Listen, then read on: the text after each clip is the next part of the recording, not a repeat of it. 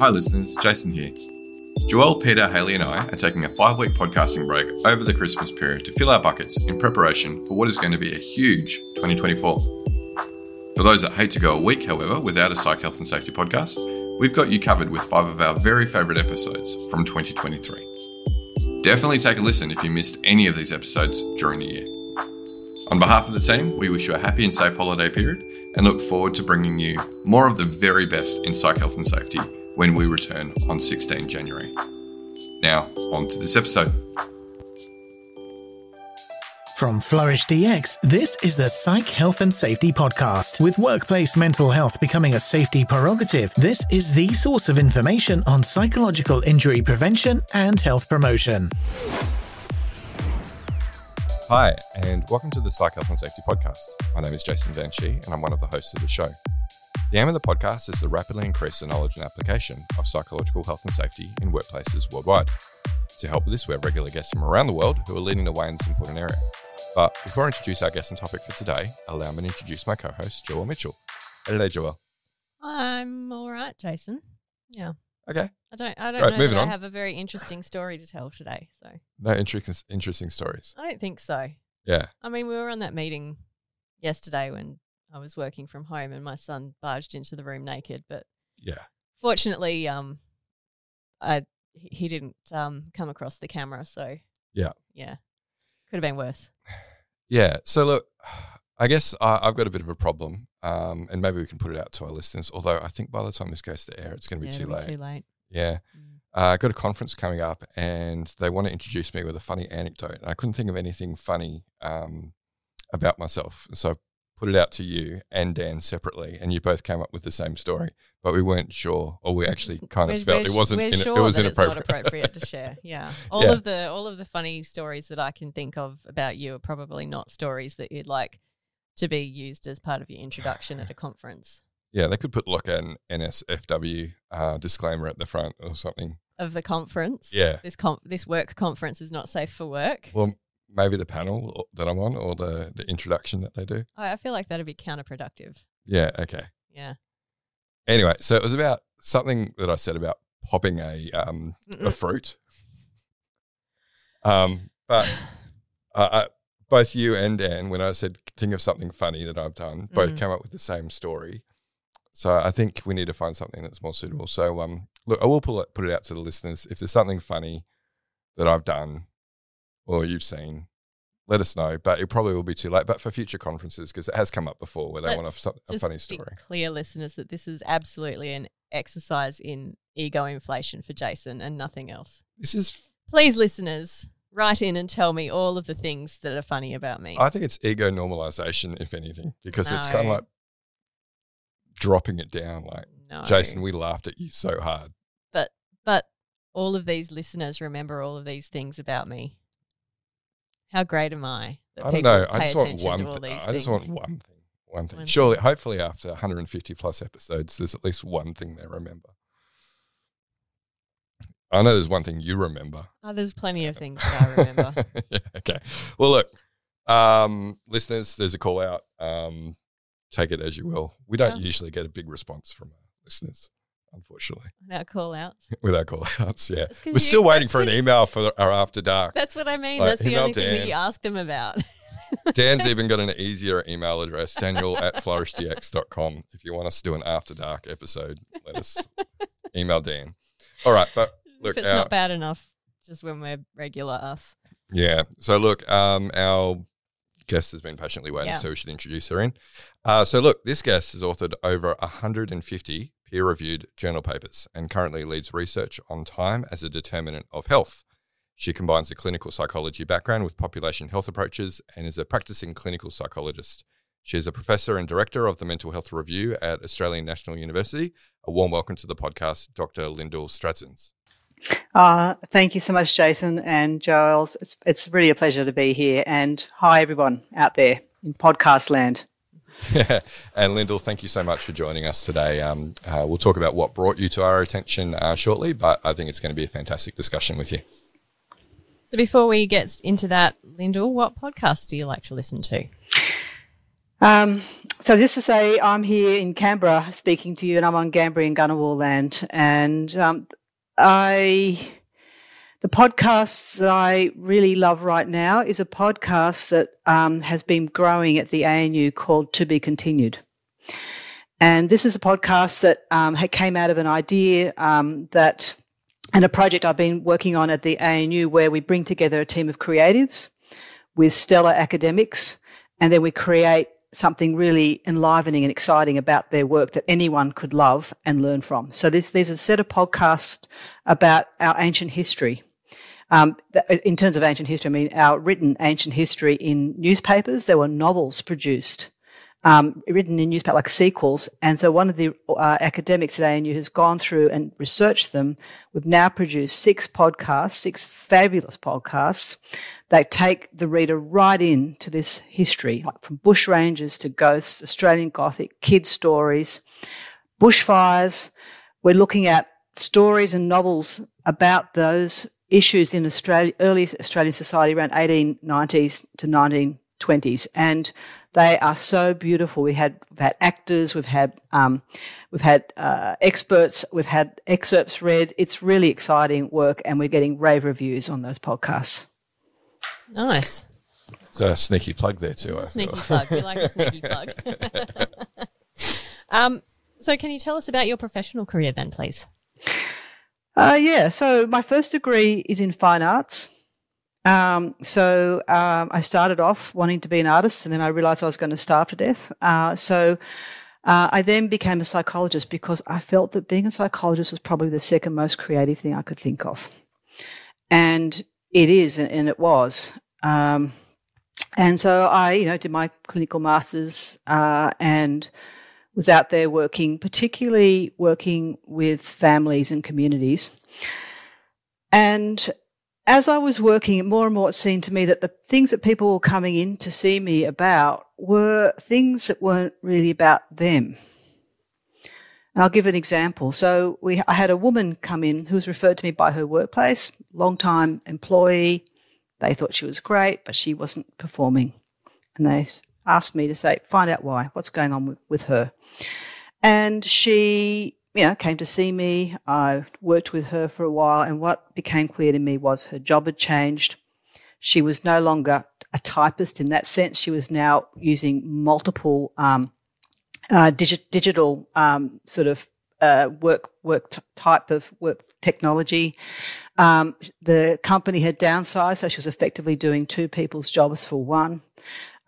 She still had to go home, cook dinners, look after her husband, who was quite authoritarian, and she could not manage the workload. And she was getting distressed and depressed. And when I fed that back to the company, they were like, well, this is how jobs are. And, let me list a couple of the psychosocial work hazards in that particular scenario. But that was a problem in my mind, not of the woman or her performance, but a problem in the system and how it had shifted, and it couldn't accommodate someone who was good at their job, but the job had moved beyond what they could cope with. So that was at that point I thought, right, I'm going into academia. It's a much better place to deal with that sort of stuff than a clinic. A clinic, I'm telling people to change how they think and feel, could be helpful, but actually there needs to be more work on changing the circumstances which are driving these problems. So that was my shift into academia. And actually my career's not been in psychology, it's been in population health. And the reason is that population health thinks about the social pattern. It is about populations. So it's not about what's happening inside people, although obviously what happens inside people's minds and bodies is important because that's health, but it's asking what is going on outside the circumstance of people that actually drive those things inside people. And I'm incredibly attracted to that as a really, really important way of focusing my work. So that was the shift into academia. Yeah, regular listeners will know that I often bang on about social determinants of health as something that is just widely overlooked. And I get really annoyed with things like public policy that focus on increasing funding for downstream mental health services, but, we'll continue to have these, public policies that do things like, make life difficult for people who are unemployed or underemployed and various other things. I'm right there with you on the importance of looking at the system that people are in rather than just looking at what's going on inside of somebody, and better off changing the things that are harming people rather than just helping them to feel better about being harmed. Yeah, funnily enough, the pandemic, which was all about infectious diseases, I think really drove home that point about mental health, because what everyone saw and the government saw was that a change in people's work, a change in people's belonging and connections, a change in people's certainty shifted the whole country into right up, and so many more people became distressed, and the government saw that. And I think that was a light bulb moment for policy. It was like, oh, it's not just about genetics or even family environments. It's actually about what's happening in people's lives now. That's so important. So I actually think we're in a beautiful point potentially to do some really good work around mental health at that policy level. Yep, if we can just avoid regression to the mean, that's I think that's going to be the challenge at this point in time. Yeah, so look, I think regular listeners will understand from that brief introduction that you've given us, Lyndall, why we wanted you on the podcast today. We regularly talk about population mental health and systemic drivers for mental health outcomes. And it's something that, I've spoken about regularly as well. If you want to improve the whole population's mental health by 5%, very difficult, time-consuming and expensive to do that one person at a time. Much better to look at the systems that people are living within. Yep, and work's the big one, or one of the big ones. Yeah, absolutely.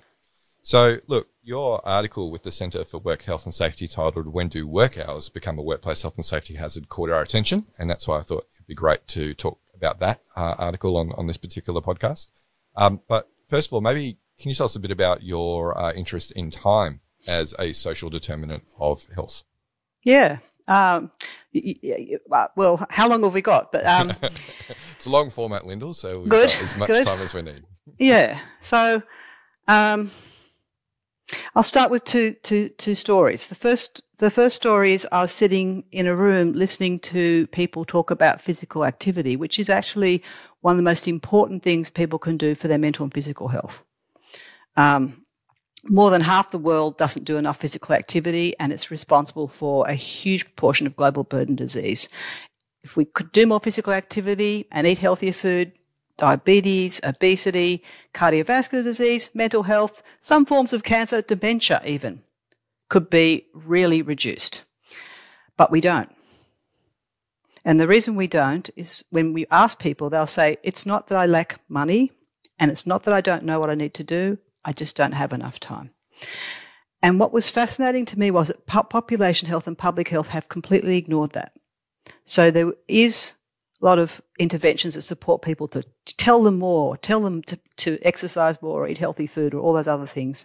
So that's knowledge. There is population health interventions that try and, help people who are low income, free services and so on, but they have completely ignored time.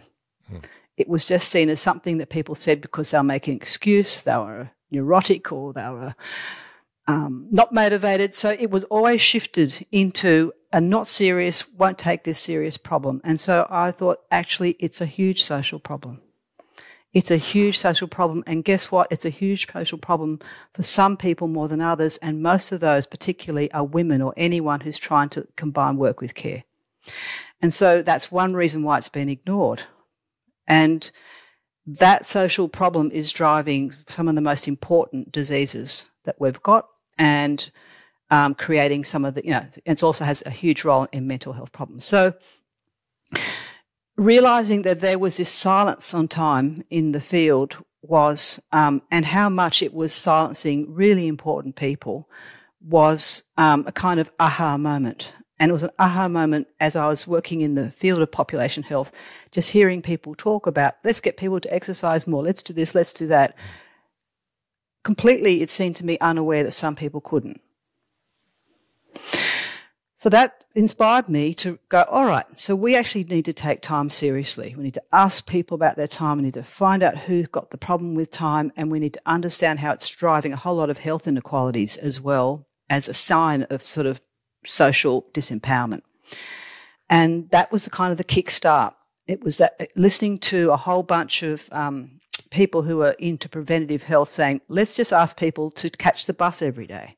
Let's just ask people to do that. And there was so many people who can't do that, or don't, for whom that involves so many other complexities, like they've got kids or they just don't have the capacity to do it. So that has sort of led, one of the reasons why that's also been so difficult is because there's been very weak evidence on how important time is. So that sort of basically became my my focus, and working with a whole lot of wonderful people. So let me just be really clear: this is not all my work. This is what I'm talking about is sitting with, because is from all these very fine minds of people I've worked with, and who've come at this idea in different ways. So there's a whole bunch of folk in Australia and overseas who have been looking at this connection between time and health.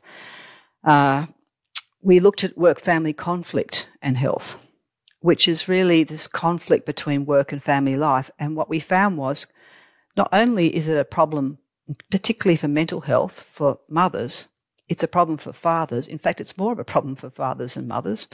And it affects children's mental health and well-being too. So it's a family harm. And it's a harm we haven't dealt with. It's a harm that's kind of gone as, oh, well, that's someone's choice. How do you deal with work-family conflict? Well, that's a family's choice, or that's an individual's choice. But we've got a workforce which is now 48% women. So if they choose to work, just like men choose to work, then how are we going to resolve this massive social issue between the conflict between work and care? So we started off with that idea and just showed how it was actually affecting the whole family, not just the individual. And then we started to look at time itself in terms of, eating, exercise, physical activity, and that led me fairly quickly to work hours. Because what we can see in the data is that people's time, work hours drive how people use their time. They're a really powerful determinant of what happens, and everyone's only got 24 hours in a day. It's probably the most precious resource, or the most finite resource we've got. You can't buy it, you can't trade it, you can't save it up in a bank. It's 24 hours, that's it, every single day. And if you have to do something more, then you, by definition, have to do something less. So there's always a trade-off. If we ask people to do more, like the woman I worked with as a clinician, then she has to do something less. And what does she do less of every day? Well, in her case, she tried to do more by rushing and worrying, but she was unable, her sleep started to go down, her healthcare behaviour started to go down, her time with her relationships, the things that actually kept her healthy started to go down. So every time we ask more of people, without understanding that actually now so much of our workforce has to do so much in a day, then they're doing something less. And that's where the health harms start to show up. I'll give you one stat. Whenever I talk about work hours, people say to me, well, hey, the work hours are so much better than what they were, when we were all working in factories in the 1850s, or even the 19th century work hours, 1900s been about 48 hours. So, honestly, we've got it good. But they don't understand that in that time there was a household, and in that household one person was working maybe 45, maybe 48 hours a week, but the other person wasn't. They were doing all the other work. Now you've got a household with two people working. So households have gone from giving about 45 hours to a labour market to something closer to 78 hours in the labour market. So when you think about a household, that is an enormous impact on what time they've got. And we haven't thought about time like that. We've thought of it as our own work hours, but actually there's a whole population process with hours that changes it as women have come into the workforce. And that's why we have such a profound problem with time. We're 100 years out of step. Lyndall, that's a couple of great stories to articulate the problem, I think, quite well and your area of interest with your research. And I think what we're seeing on the back of the pandemic, like you say, the pandemic has shone a light on a lot of things, including, what are some of the things that people have thought were not changeable but are. And one of them is the commute to work. There's a lot of people that are being asked to go back to the workplace now, and they're going, actually, I like my extra hour or two a day that I'm not having to spend in traffic or on the bus. And so that time that they've gotten back from being able to work from home is actually something that they're seeing is really valuable. And some people are choosing to leave workplaces where they don't offer work from home as an option because they now realise how valuable that extra time is. And then the other is this whole idea of the 4-day work week, getting paid the same amount to work 4 days and have 3 days off to recoup that extra time to reinvest back into work or self-care or however people choose to reinvest it. So, yeah, it's really interesting that you have had this focus around time as a determinant of health, and now we're seeing some big things on the back of the pandemic shift in terms of how people are thinking about what does a normal workday look like and how that might influence people's well-being as well. Yep. Yep. You are concise. Well, so what I'd say about that is that it's a real area of contestation, because it's not just there are some people saying it's a 4-day work week, but at the same time there are industries that are working enormous hours, and intractably enormous hours. So we do actually need to have a whole country conversation about that. It's not a boutique issue. It's actually a whole labour market issue. And it needs to move out of being a boutique conversation into this, whole of country conversation, which brings me to our national employment standards, which are actually 38 hours a week. I would say there's no national employment standard that's more routinely ignored than that. 40% of our labour market regularly works beyond that. So there's extraordinary disconnect with how precious time is, that people want that extra 20 minutes or hour so strongly they'll change jobs to get it. And then the fact that we have a national employment standard that is almost of no consequence to most workplaces. Yeah, and we'll actually pick that up a little bit later on in the discussion when we talk about the federal court case against the NAB and what are considered reasonable additional hours on top of that normal 38 hours a week. Yeah, and that probably leads us into the next question, which is around health and safety outcomes for workers. And, typically where there is a national standard that relates to health and safety outcomes, employers are kind of expected to comply with that standard, because that's, the evidence of them meeting their duty of care obligations. So can you explore a little bit there the relationship between working hours and health and safety outcomes for workers? Yeah. Let me start by saying what the evidence is so far, and then I'll tell you what I think's wrong with the evidence. Okay. So first of all, you would know from the psychosocial hazards that work hours aren't mentioned except as a job demand.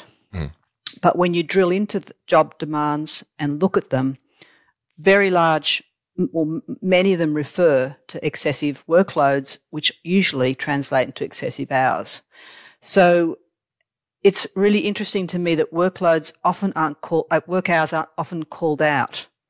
There's almost a euphemism around them in work health and safety, their demands or their excessive workloads. But the hour is actually a good marker of how, if people being excessive or not. So there is in the field this kind of I don't know whether it's deliberate or not, but there's definitely a vagueness about pointing the finger at. Yet the evidence is that our long hours exact health harms just as they are. They increase the risk for other harms like injuries. I think it's about 37% increase in other workplace health and safety injuries if you work more than 12 hours a week. So they 12 hours a day. Jeepers. Yeah.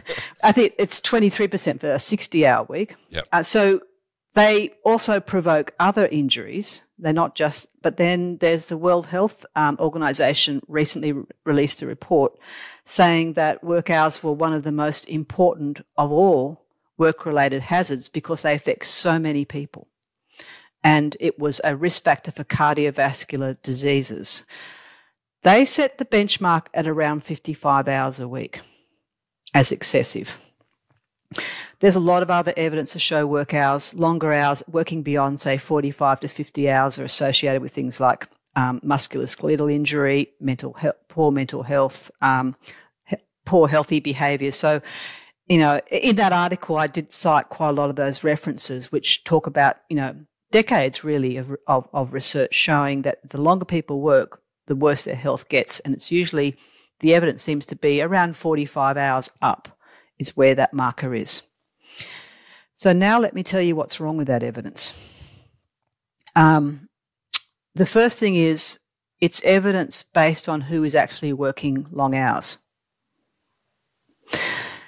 which means that the people who have already been harmed or can't work long hours and therefore at the highest risk aren't in that sample. So what you've got is almost like a survival of the fittest.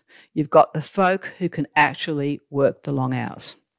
And not surprisingly, in the very long hour categories in Australia, it's around 70% men. So you've got research conducted on a very small group in the population who are very different from many other people in the labour market and the workforce, who are usually live in circumstances that are quite often tailored to their long hours. So they have a partner at home who does all the other work and so on. And they're healthy enough to have stayed in those jobs. They've already started probably with very good health and they're healthy enough that they haven't fallen out of them. That means you're talking about how do work hours harm the health of the people who are the fittest, the most privileged, the most time-rich, and probably many of them the most well-paid. That all those estimates I've told you are based on that because that's what's in the sample. So the problem we have with the data is that it has already it's already, if you like, ignoring most of the labour market, and that's not how work health and safety should operate. Work health and safety should be saying, okay, what's the dose at which most people harm can be detected or observed, and that's the dose we set, not the people who are the healthiest or the fittest or have got, superpowers or whatever it is. It's actually the dose that where harm is seen to be, reasonably minimal for the labour market and the composition it is. Well, that's not how we've approached work hours. So the research for the World Health Organization, for example, finds, not surprisingly, most of the people that in their sample are men, and that's why the rate is 55. Couldn't really tell what it meant for women because they didn't have very many women in their sample. The problem we have with that is that also that whole way of thinking about work hours assumes that that's the only work someone has. But what if people do work that's not paid, but it still takes time? So that means, in effect, they go into those jobs and they've already worked 30 hours a week, say, and then they're working the rest. Now, those people don't ever work in the long hours jobs because they literally can't because their 24 hours a day have stopped. But once people try and combine other work, unpaid work of any form, with paid work, that actually changes that threshold between how long you work it for money and then at what point your health harms change. It's just an hour's an hour. So those estimates are, if you like, old-fashioned, and they don't really apply to our labour market now, which is got a mixture of women and men. It's got older and younger. It's got able and people who have some disabilities. It's got such a different mix, but those thresholds aren't calculated on any of those people. So that's the work we've been doing, is trying to calculate the thresholds, that what's the point at which we can see harms when we think about the whole population and don't just work with the sample. So you have to estimate out. You have to use the sample, start to estimate. You add in the other hours they're working, and then you start to estimate out where's the tipping points. Yeah, lots of interesting points there. And I think just to maybe draw on one of the last points that you made there, that idea that, we all have 24 hours in a day, but we don't all have the same 24 hours, and that,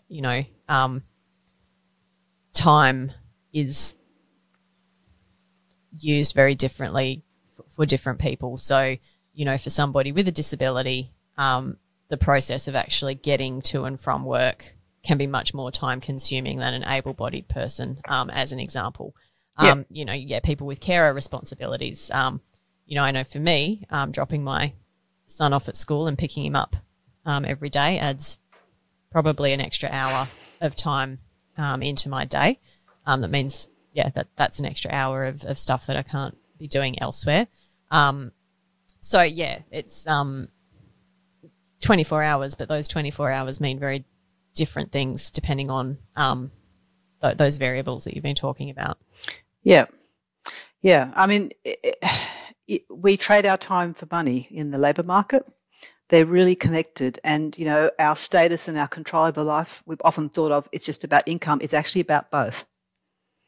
And who gets paid for what and who doesn't get paid is a sign of who is status, value, and whose time gets counted and whose time doesn't get counted, also a sign of status and value. And so work hours now, I think, are kind of colliding into this sort of this whole sort of social patterning around what's value, what's not, what's real work, what's not real work, and who's actually working. And this is why we need to have that different conversation, because it may have been okay when we had around 80% of the labour market were male and they had a team, but it's not okay now with pretty much 50-50 men and women and a much more diverse labour market.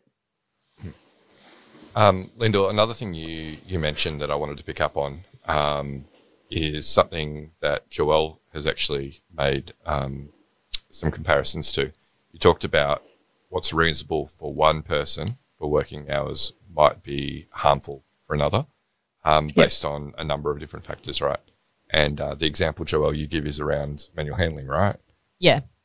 So if we had, if you were looking at the dose response for like what's how much weight can somebody lift before it harms them, and we were to build on your example, if we were basing that on a cohort of people who were doing sort of heavy weightlifting, 3 or 4 times a week, and use those as the basis to decide what's a safe weight to lift, we would be excluding a large volume of the population, and we were expecting people to be able to lift that amount of weight. We would have a lot of injuries happening very, very quickly.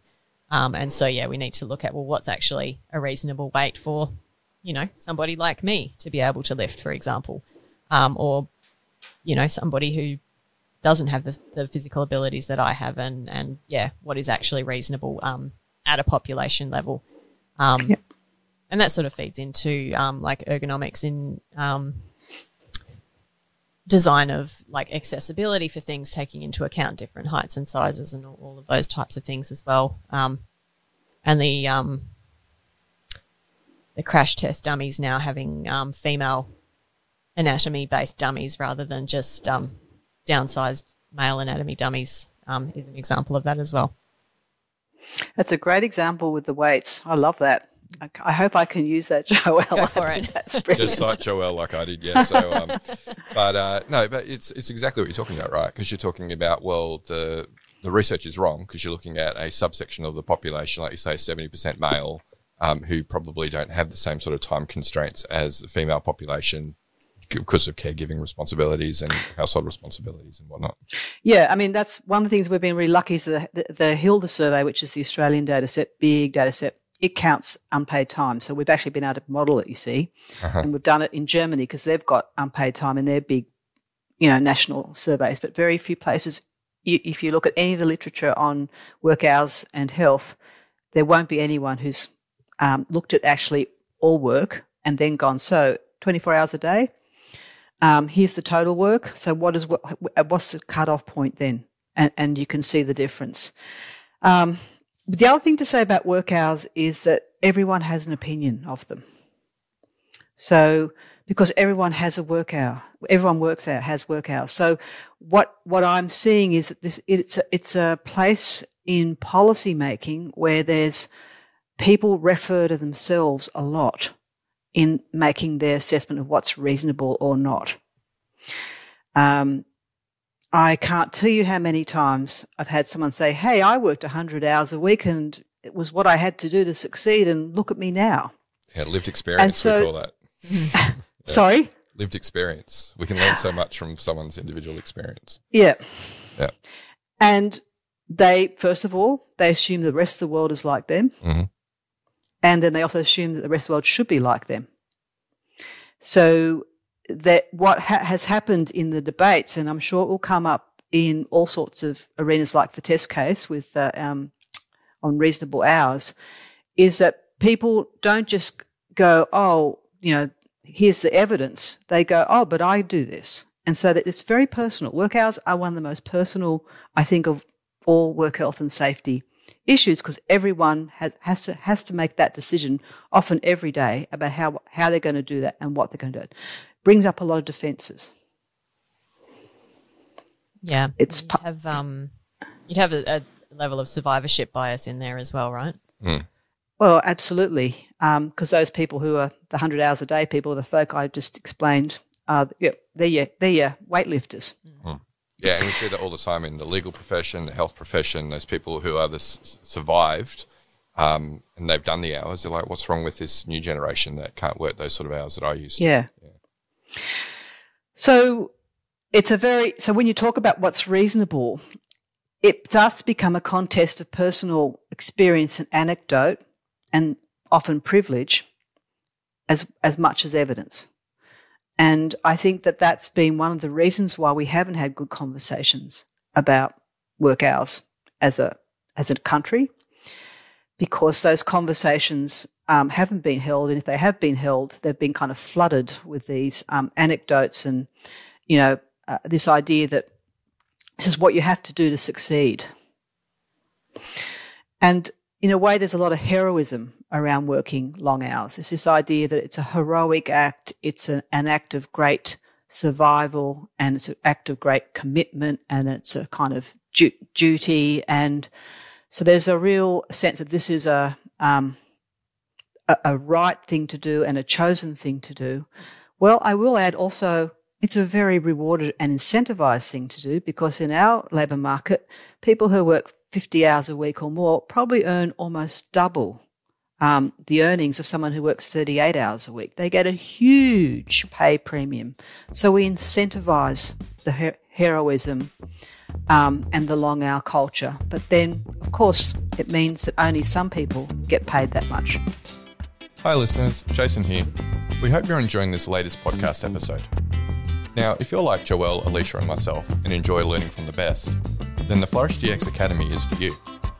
The Academy includes free e-learning courses on the ISO 45003 standard for psychological health and safety at work, and associated topics such as how to conduct a psychosocial risk assessment and how to create the business case for psych health and safety.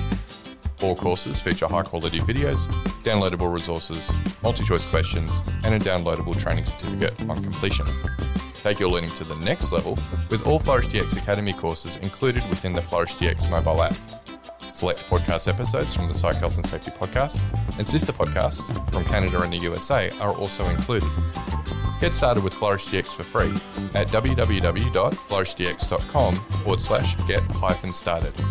That's www.flourishdx.com/get-started. Now back to this episode. I think what's interesting in that as well, Lyndall, there's, I think, a trade-off sometimes between hours and intensity, and that I think what we see is that productivity tends to plateau after a certain number of hours. So if you're still physically present in the workplace beyond those hours, it doesn't mean that you're necessarily actually being more productive. And if I think about, I guess, FIFO workforces, for example, who would be an example there of, where they are working 12-hour days, sometimes longer, including travel, but then they have things like, all of their meals are prepared for them, and they have a cleaner that comes through and cleans their accommodation for them and those sorts of things. But then they also have really structured work days, protected breaks. They have a morning smoko, they have a lunch break, they have an afternoon smoko. So while their overall start to finish hours might be sort of a 12-hour window, they do actually have a number of protected breaks during that period of time, so that the intensity of work isn't as significant. And I think even in office environments as well, we can see that sometimes where people might work very long hours in terms of being physically present in the office, but the intensity of the work that they're doing over that period of hours isn't the same as somebody who's actually compressing their productivity into a shorter volume of hours so that they can meet their unpaid work requirements. Yep, absolutely. And, hour's an hour is in an hour, but what that hour's like is also potentially a really important part of the kind of health story. Is it, a relaxed hour? Is it a pleasurable hour? Is it an anxious hour? Is it a pressured hour? Is it an overwhelmed hour? So you're quite right. And that combination of long hours and high intensity is a very potentially detrimental combination for mental health in particular. Yeah. But also musculoskeletal injuries as well. Yeah, and then if we're looking at like healthcare, if we're looking at surgeons, and like the duration of some surgeries and that sort of thing, then, that's when we're getting into quite scary territory. Yeah. So let me come back to your question of what's reasonable. I think maybe my first question, Jason, is why do we need to, if we have a national employment standard of 38 hours a week, why are we asking what's reasonable? Yeah, well, I'm interested. Is 38 hours a week protective? I mean, you gave us some statistics before around when people work more than that, either for, on a daily basis or on a weekly basis, then we have a increased likelihood of harm. But is 38 hours ideal? Does it need to be less given what other people are doing in their life? Is it suitable for like we're talking about, for the population of workers, particularly like you say now that 48% of the workforce is female, not as male dominated as it once used to be. Is 38 hours still reasonable and protective enough for the majority of people if we're using, again, the manual handling example? Yeah. Well, if that's what we've been trying to estimate, and what we kind of get at is around between 39 to 40 hours seems to be a sweet spot. And what's really interesting is that people's mental health improves as work hours go up, and then it declines. So, work is actually, people get a lot of good things out of their work. They get, as well as income, they get, meaning, participation, a whole lot of things. So work is good for most people. It's particularly if it's good quality work, and as you say, Joelle, doesn't. The quality of the work is really supportive. But after that, it changes. So my answer would be, on balance, the evidence, if you look at a population level, not just the people who have been able to kind of move into those long-hour jobs, but the whole population, take into account the mix of ages, genders, in that population, then around 39 to 40 hours seems to be pretty good. So funnily enough, that is a sweet spot. If someone's got really heavy caregiving duties, then it's not, it's lower. So that their tipping point, that tipping point drops down lower because they've got far more domestic work. But, that's usually characteristic of parents with young children or parents with a very sick or disabled, or a person with a sick or disabled household member, or a very elderly and unwell household member. So there are a couple of, I wouldn't say they're minorities, but they're not large groups of people, or they're depicted at very particular points in time. But in general, that 38 to 40 hours feels about looks to be estimating at about right for mental health, also physical health. Yeah, and that follows, with our approach, designed for the majority, and then make accommodations for those people who need accommodations. And savvy employers hopefully will recognise they need to make accommodations if they want to attract good people that can't necessarily do the same hours. Mm. Yeah, so, it's not to say that people can't and shouldn't be flexible with their hours. So I think that's the other thing is that people go, but what if I've got a big week on or blah, blah. Of course. But like everything, it's this idea that once people have done that big week, there's an accommodation and a pullback. It's not built in to the job as a regular expectation. So in our data, we just ask people, how often what do you usually work? So it's usual. So they're talking about regular work hour patterns, not, once or twice, exceptional work hours. And I think that flexibility is actually important for everybody because there's a give and take in that. Mm. Yeah. That's quite an interesting point that you raised there. And I think like one of the classics that we see is, where maybe somebody resigns from an organisation and their role is temporarily, she says with inverted commas, reallocated to other team members to kind of take up that slack for a period of time while they're recruiting.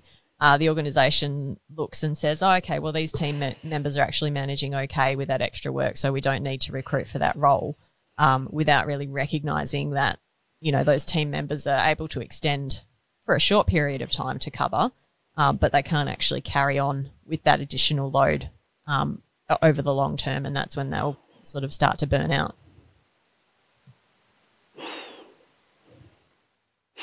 I suppose I often think the conversation is normally pitched about why can't people work long hours, and I think it should be more a discussion. Well, why should they, or why are they, and why aren't they sticking, and why aren't you, the organisation, sticking to the full-time standards that we have, which came about after many, many, many decades of negotiations. Mm. And that's probably a good segue into talking about, then what are reasonable additional hours. So we talk about the standard is 38 hours a week, right? But many employment agreements have it that employees are expected to work reasonable overtime as required. And as we mentioned earlier in this episode, that's something that's currently being tested in the Federal Court of Australia with the NAB. So it's the Financial Services Union that are working with their members to say, well, actually, our members are working a lot more hours than that regularly. So what is actual reasonable overtime? So in your research, first of all, do you have any comments on that case? And then second of all, is there a safe amount of extra overtime that people can do? Well, I love the word overtime, because what it tells you is it's exceptional. It's not regular.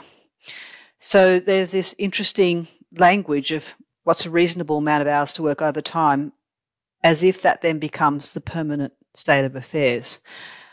It seems to me it's perfectly reasonable for people to work longer as needed, as long as it's balanced back.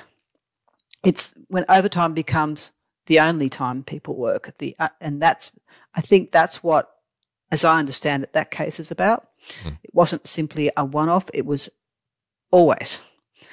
And so I think that there needs to be some discussion about, well, what's the flexibility in this? Is it a one-off or two-off?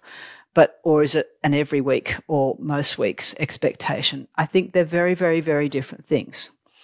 as long as there's a compensation and it's seen as neat, as a surge type process, but it will be balanced back, and people have to be accountable for that. I don't mean the individual working, I mean the managers. That is, they have to say, they worked extra this week and I'm going to make sure they take 10 hours off next week. That there's an accountability built into it. So as I understand it, that's rare, the accountability, first point. As I understand it, most of the conversation about reasonable hours, actually it's more like how often do people, how long can people work regularly is the kind of real conversation people are having. It's not a kind of overtime as needed irregular thing. It's actually a conversation about what's an acceptable standard for this industry to work. And if you look at that clause, it says, or I think it says something like, or as per industry standards. So there's a lot of outs in defining what the national employment standard, which again, I don't think you'd see in any of the other national employment standards. So work hours are very, very political. They are, I would say, as political as pay rates. And that politics is showing up in the language and the way the kind of that standard is framed and pitched and the discussions about it. When it comes down to what's reasonable, well, I suppose it's is it reasonable to ask people to regularly work longer hours, more than 38 hours or not, given our workforce, given there's health is one part of it, but there's also just looking at the statistics of people who are working those longer hours. And then there's another piece of this whole discussion, which is sometimes people work long hours because they get really terrible pay. So for those people not to work the excess hours is actually really a hardship issue for them. So they're working long hours to solve another problem, which is very low pay. So there's another problem sitting in that problem. So the answer depends a little bit, I suppose, would be my response to you, Jason. If there are people who are being paid badly, then the real issue is the lack of pay, that they can't afford to work a decent a living wage week. Yeah, and we see that in places like Singapore and the Middle East, where they're reliant on migrant workers who are coming from lower socioeconomic countries and are going to work 60 hours is kind of the standard, but then most work up to 90 hours a week. Because of the low wages, right? And the ability while they're away from their family to earn as much money as possible to send at home. So, we've got issues in Australia, but, there's obviously much bigger issues with that living wage and the sort of hours that people are working internationally as well when we're talking about migrant workforces. Yeah, that's right. And so there's a problem for the very low paid, but then there's also the problem that we create a kind of job tournament around long hours to get the big bucks. And so actually really good money is linked to long hours. And then that motivates and incentivizes people to appear to choose them. So there are these questions about how we incentivize long work hours. I think that really clouds the issue around health, and it also drives a whole lot of problems in terms of fairness in our labour market as well. So it is complicated in that sense. The stats just speak for themselves. That the long hours, only a very small group of people work them, and it's excluding large numbers of people. Otherwise, it's effectively another form of discrimination, particularly for women. Yeah, and when we look at things like, promotions and those sorts of things, a lot of the time, or even if you're looking at, when organisations are downsizing or even at the point of an annual performance review, I think the perception of performance is so tightly coupled with attendance rather than output, I guess. And obviously there is a relationship between if you're spending longer hours, then you can be more productive. It almost becomes that that cycle of privilege where people who do actually have the privilege in their life where they're able to attend work for longer hours, if we're talking about in particular things like a white-collar working environment, then that means that they're actually more likely to get things like promotions and bonuses and be seen as somebody who can be on the fast track for, moving upwards through the company because they start out with that privilege of time that other people don't have. And so then they're advantaged because of that. And so then there almost becomes this sort of performative element of, well, you need to be seen to be at work and you need to be seen to be doing the stuff so that you can be then considered for these advancements and that sort of thing. So you can't just be doing what your contract says you need to do because that's not going to be good enough to make you competitive in that job market. And it just reminds me of that whole, I don't know if you've seen the movie Office Space, Lyndall, but the whole thing about we need to talk about your flair. We need to talk. Do you know what this is about? My, flair. All right, there's my flair, okay? Yeah, it just reminds me of that scene all the time. I'm sure Jack can chop it into the video. Yeah. I'll have to watch it. It's very good. Yeah. It's a movie from the 90s, but it's just a very good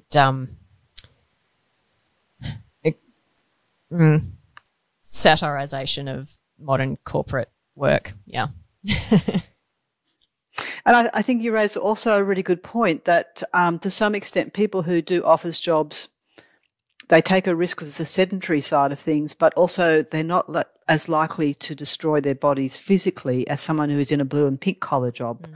And so what that means is if you reward very long hours, you're almost immediately rewarding people in terms of income and prestige, white collar workers versus blue and pink collar workers. So it sets up these patterns which really start to then create inequalities in the labour market that sort of go through sort of by top industry, also class and then gender as well. And this then becomes a social problem. If you think about Japan and South Korea struggling with catastrophic fertility rates. Korea 0.76. So they're not even getting a baby per two people. That's less than a baby per two people. They've got maximum work hours of around, I think there's been some debate about whether they should be 64 hours a week. So enormous gender inequality in the labour market. South Korean women are as well educated as men, and the gender statistics on South Korean women in the labour market is enough to make anyone weep. It's so poor, and there's this very long hour culture and this cataclysmic drop in fertility. So, yes, we do talk about it as an individual choice, but actually it's a social choice, and it's a very problematic social choice if this is how we conceive of work. Lyndall, in your article, one of the last things you leave people with is thinking about the objections to working hours being a workplace health and safety risk. I'm wondering if we could spend the last bit of time that we've got with you today on today's podcast to talk through some of those common objections. So the first one was that they are an industrial relations issue. They're not a workplace health and safety issue is basically what people are saying. How do you respond to that one? They're both true. And I think most work health and safety issues, at least many of them, and certainly the history of making them work health and safety hazards, has involved an industrial relations process. So I think it would be, we might imagine that, work health and safety practices about how we use ladders is not an industrial relations issue, but actually the whole field of work health and safety struggled politically to get traction. It was seen as not the employer's problem when you look back at the history of work health. So work hours, I think, as I said to you, I feel are a particularly political problem, and they are as political as wages because that's how money's made. So they really feed into issues of profit and profitability and sustainability. One of the problems we've got is if we actually say, okay, employers can choose to let their workers work less hours. If they're not on a level playing field with the other employers, then we're asking them to potentially have a competitive disadvantage. So the system kind of locks itself in until there is some regulatory action. And obviously, we've seen the same, with the latest regulations that most states now have enforced around psychosocial risk. It was seen as optional that companies exercise a duty of care to protect people from psychosocial hazards. But now that it's regulation and enforceable, now we're seeing more companies go, actually, we do need to do something in this area. It isn't an option. So, yeah, I concur from very recent examples. Yeah. So while it stays outside a regulatory framework, it's very weakened. It becomes, will we or won't we for the employee's point of view, and there's some costs to them as well for making that shift. And if everybody else in the industry is working 50 hours a week, that's really a problem. So it is an industrial relations, but it also, we know with the health evidence, it has health harms, significant health harms attached to it. It's also a gender equality issue. So it's kind of three things, as a matter of fact, not just two. So the next objection that would be one of the common ones is that people choose or opt into long work hours. We've sort of talked about this a little bit already. Yeah, and I suppose I don't know why people who work long hours. We had the same problem with other work health and safety hazards. Well, get another job if you don't like working with asbestos. So if all the jobs involve a hazard, then what are the choices? So there's, I think there is, we reward people for working long hours. That's true. And to some people do choose to work them. The question is that acceptable en masse? And I would say to you that people can work as long as they want to if it's not harming their health, and then negotiate that with their employer, but most people can't do that in terms of their health and well-being. Yeah, and like you say, it's those ones that are most marginalised that often don't have that ability to negotiate with their employer. What about the objection that long hours don't pose an immediate health harm, and they're only a health harm if workers repeatedly commit to longer work hours? Yeah, so like any chronic disease, be it physical or mental, unless there's a major, very severe injury or trauma, most things are cumulative. So it's not that there's, and that's what makes them quite hard to, I think about. It's not like falling off a roof, which is, an event, a single event, clear injury, clear location, and so on. Mental health in particular is a much more complex health outcome, and most chronic diseases are. But I think it comes back to this idea that it's the regular working of long hours that is a problem. And at the moment, employers, just like any exposure to anything toxic, including things like asbestos or smoke or dust, we know that the more you are exposed, the worse it is. So you want to set the dose down pretty low and minimise exposure. And same with work hours. All right, and then the final common objection we wanted to talk to you about is that it's just difficult to reduce long work hours. It is. It's difficult for all the reasons we've described, but then I guess, can you think of a work health safety issue that hasn't been difficult?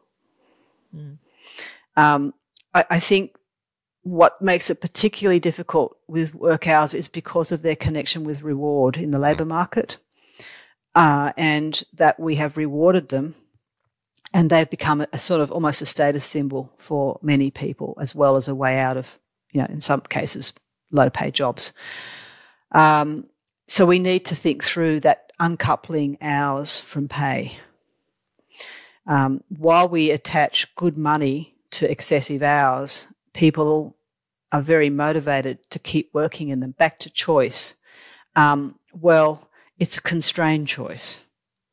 it's if you said to someone, okay, you could get the similar money for lower hours versus similar money for longer hours, I'd be very surprised if many people go, oh, I'll take the long hour option, please.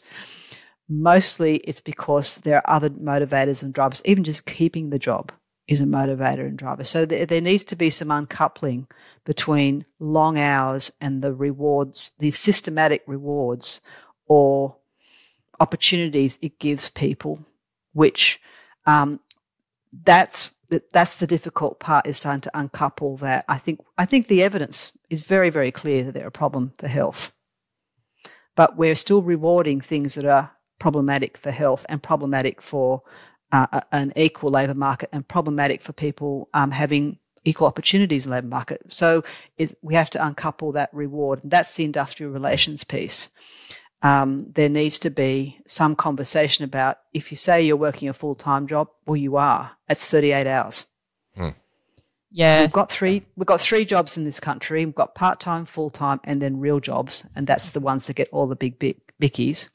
And they're closer to 45 to 50 hours a week. And we need to change that.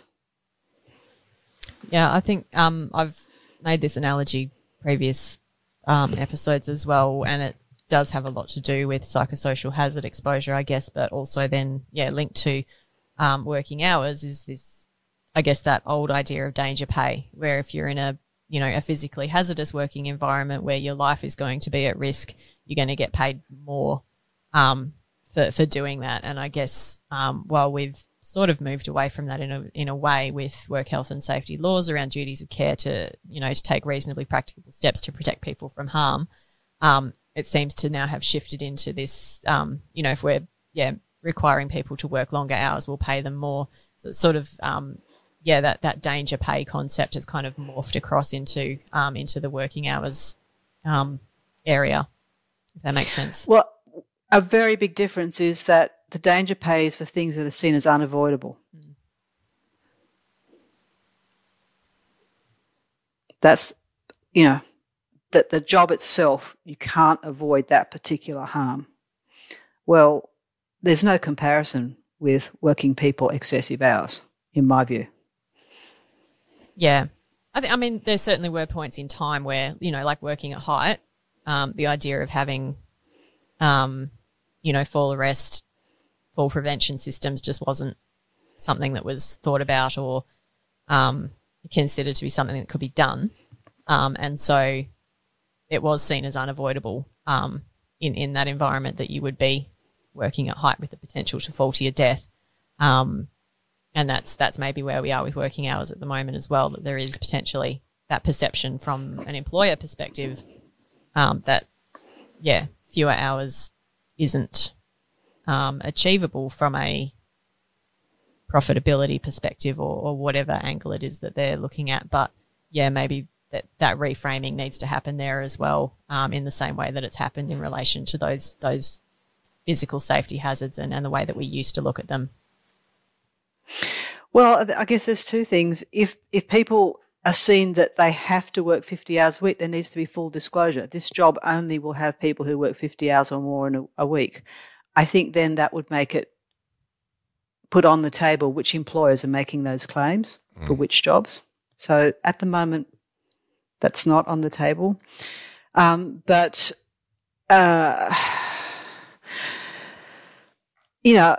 people have got no other option, of course, they'll work in dangerous jobs because they've got to survive. But I think we've moved a little way beyond that as a society, particularly as one of the world's most affluent societies, to say, actually, we want our work not to be putting people at harm. And the onus is therefore on the workplace to ensure they're not. So it seems to me extraordinary, Joelle, that 40% of our labour market are working in dangerous hours jobs, but they are, as we are currently operating as a country. So I guess similar to other challenges, whether it's working at height or asbestos exposure, we need to become more imaginative in how we can actually eliminate some of these things rather than just looking at lower order controls. Well, you see, there is lots of our countries that do it differently to us. So if you look at some of the countries where work hours aren't. We have a very interesting labour market. We have a whole bunch of people up the top in this long hour group, men, a whole bunch of people down the bottom in short hour jobs, women. If you look at countries where people work closer to 38 hours, Finland would be a good example, you see that pretty much 50-50, almost all the labour market's sitting there, and it's pretty 50-50 women and men in those hour bands.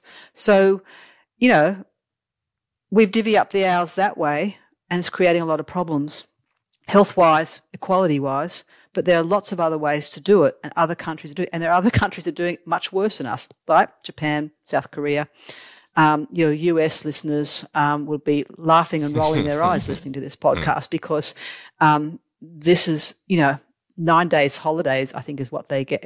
This is the contestation over what over time in the labour market is at its, I think, one of its most extreme examples in the US. So, we actually have been a leader as a country on working time. We've fallen behind more recently. I think other countries are developing models, and I can tell you their economies are doing quite well. They're not suffering economic collapse because they're moving towards these more even regulations around work hours, and they're also then harnessing the talent of their whole population by doing so. So out there's probably 100 different ways of handling work hours, and that it's when you talk about choice, well, there's actually a policy choice and a workplace choice, not just an individual worker's choice around work hours. And that's where the discussion needs to be at that level of choice, where the power is. Mm-hmm. Well, Lyndall, you didn't disappoint today. It's been a fantastic conversation. But one question I want to ask you before we wrap up is a question I like to ask all of our guests, and that is looking into the future. What are your hopes for workplace mental health? Look, I think this is. I have a lot of hopes for workplace mental health. I think we're moving slowly towards a very different way of understanding what work is. It's no coincidence we're having this conversation about our history as a country. It's no coincidence that we're starting to go, we really love the way people like Stan Grant, for example, are talking about, their sense of dignity and kindness and decency in how people relate. Well, we can do that in our workplaces as well. And one of the things about mental health is it sits very closely about how we treat other people. It's all about how we treat other people and how we treat other people in terms of the conditions of work we set up, but also how we behave. I think there's a zeitgeist that's starting to really push that. I think there's new models of leadership which are talking about this connected leadership, this a leadership that really brings people together rather than extracts as much as we possibly can from them. We've thought of people as things to mine. We now need to think them as a very different way, just like we need to think about very different ways of relating to our planet. So if we can move away from extracting as much from people as we possibly can and then chucking them out like a piece of rubbish and move towards how do we actually keep our people working well and flourishing and actually top of their game, then it's intersecting with these other national conversations, I think. So I think it's a great moment. It's really different to what it was 10 years ago when you said it was a kind of like nice to have. Mm. Now it's starting to get into, we could actually get, regulated if we don't do this. What I'd like to see workplaces do is make it a want to have. And get to actually see that this is where their productivity will come from if they can work with their workforce to make them. There's so much evidence showing that when people are mentally well, they perform better. Their creativity is better. Their thinking's different. Their thinking's bigger. Their thinking's more flexible. It just goes on and on and on. It makes no sense to work people in ways that harm their mental health, but we haven't quite clicked all those dots together. So I'm hopeful. I think it's within reach. No, I like it, and I think you're right. We've made some pretty big steps here in Australia in the last few years, and hopefully we start to catch up to some of those more advanced countries that you allude to. And Lyndall, do you have any words of advice for listeners who want to move into working in the field of workplace mental health? Look, I think you're going to be in big demand, would be my advice to them. I think what I would say is that it's political, and that we need to understand that it is political, and it is important for businesses to feel they can, survive, make money, and so on. And it's important that all people who are working aren't being harmed by doing their jobs. So it's really being able to hold those very different, often what appear to be different needs, and feel the weight, find ways to connect them to make progress as a practitioner, I think, and be able to speak to both. It's not one or the other. It's always got to be a conversation between, let's think about how we can do this. Is it actually helping you with your profitability? Is it really, can we find some compromise grounds here? Can we actually find a way forward that can actually make you flourish and your employees flourish? Yeah, I think the recognition that it is political is really important, and probably something that we don't talk about enough, I think, just in general, for many reasons. But we're at the end of the podcast now, so... Yeah, well, I think for the field, it's moving away from a kind of clipboard way of thinking about work health and safety to see that it's actually part of social change and social justice. It's actually a much bigger thing, and that's why it's so important. Mm. Well, Lyndall, thank you for the really stimulating conversation today. I think this will be an instant classic on our podcast. It's a really in-depth view of a issue that is a real hot topic as it's being tested out currently. So thank you so much for sharing with our listeners today. Oh, thank you so much for inviting me on the podcast. It's been unmitigated pleasure. Terrific. Well, we'll have to have you again then. So listeners, that brings us to the end of this episode. Remember, we do record over video when we have these conversations with our guests. Probably should have told Lyndall that beforehand. So you can do my hair. So you can catch the video on YouTube and all of our other videos. We'll also take some short clips from this conversation and put them on the LinkedIn page for Flourish DX. And while you're over on LinkedIn, you'll find myself and Joelle, and you might be able to find Lyndall there as well if you want to continue the conversation. So thanks again, listeners. We'll catch you next episode. You've been listening to the Psych Health and Safety Podcast. To stay up to date with the latest on psychological injury prevention, follow Flourish DX on LinkedIn and subscribe to the Psych Health and Safety Podcast at www.psychealthandsafety.com.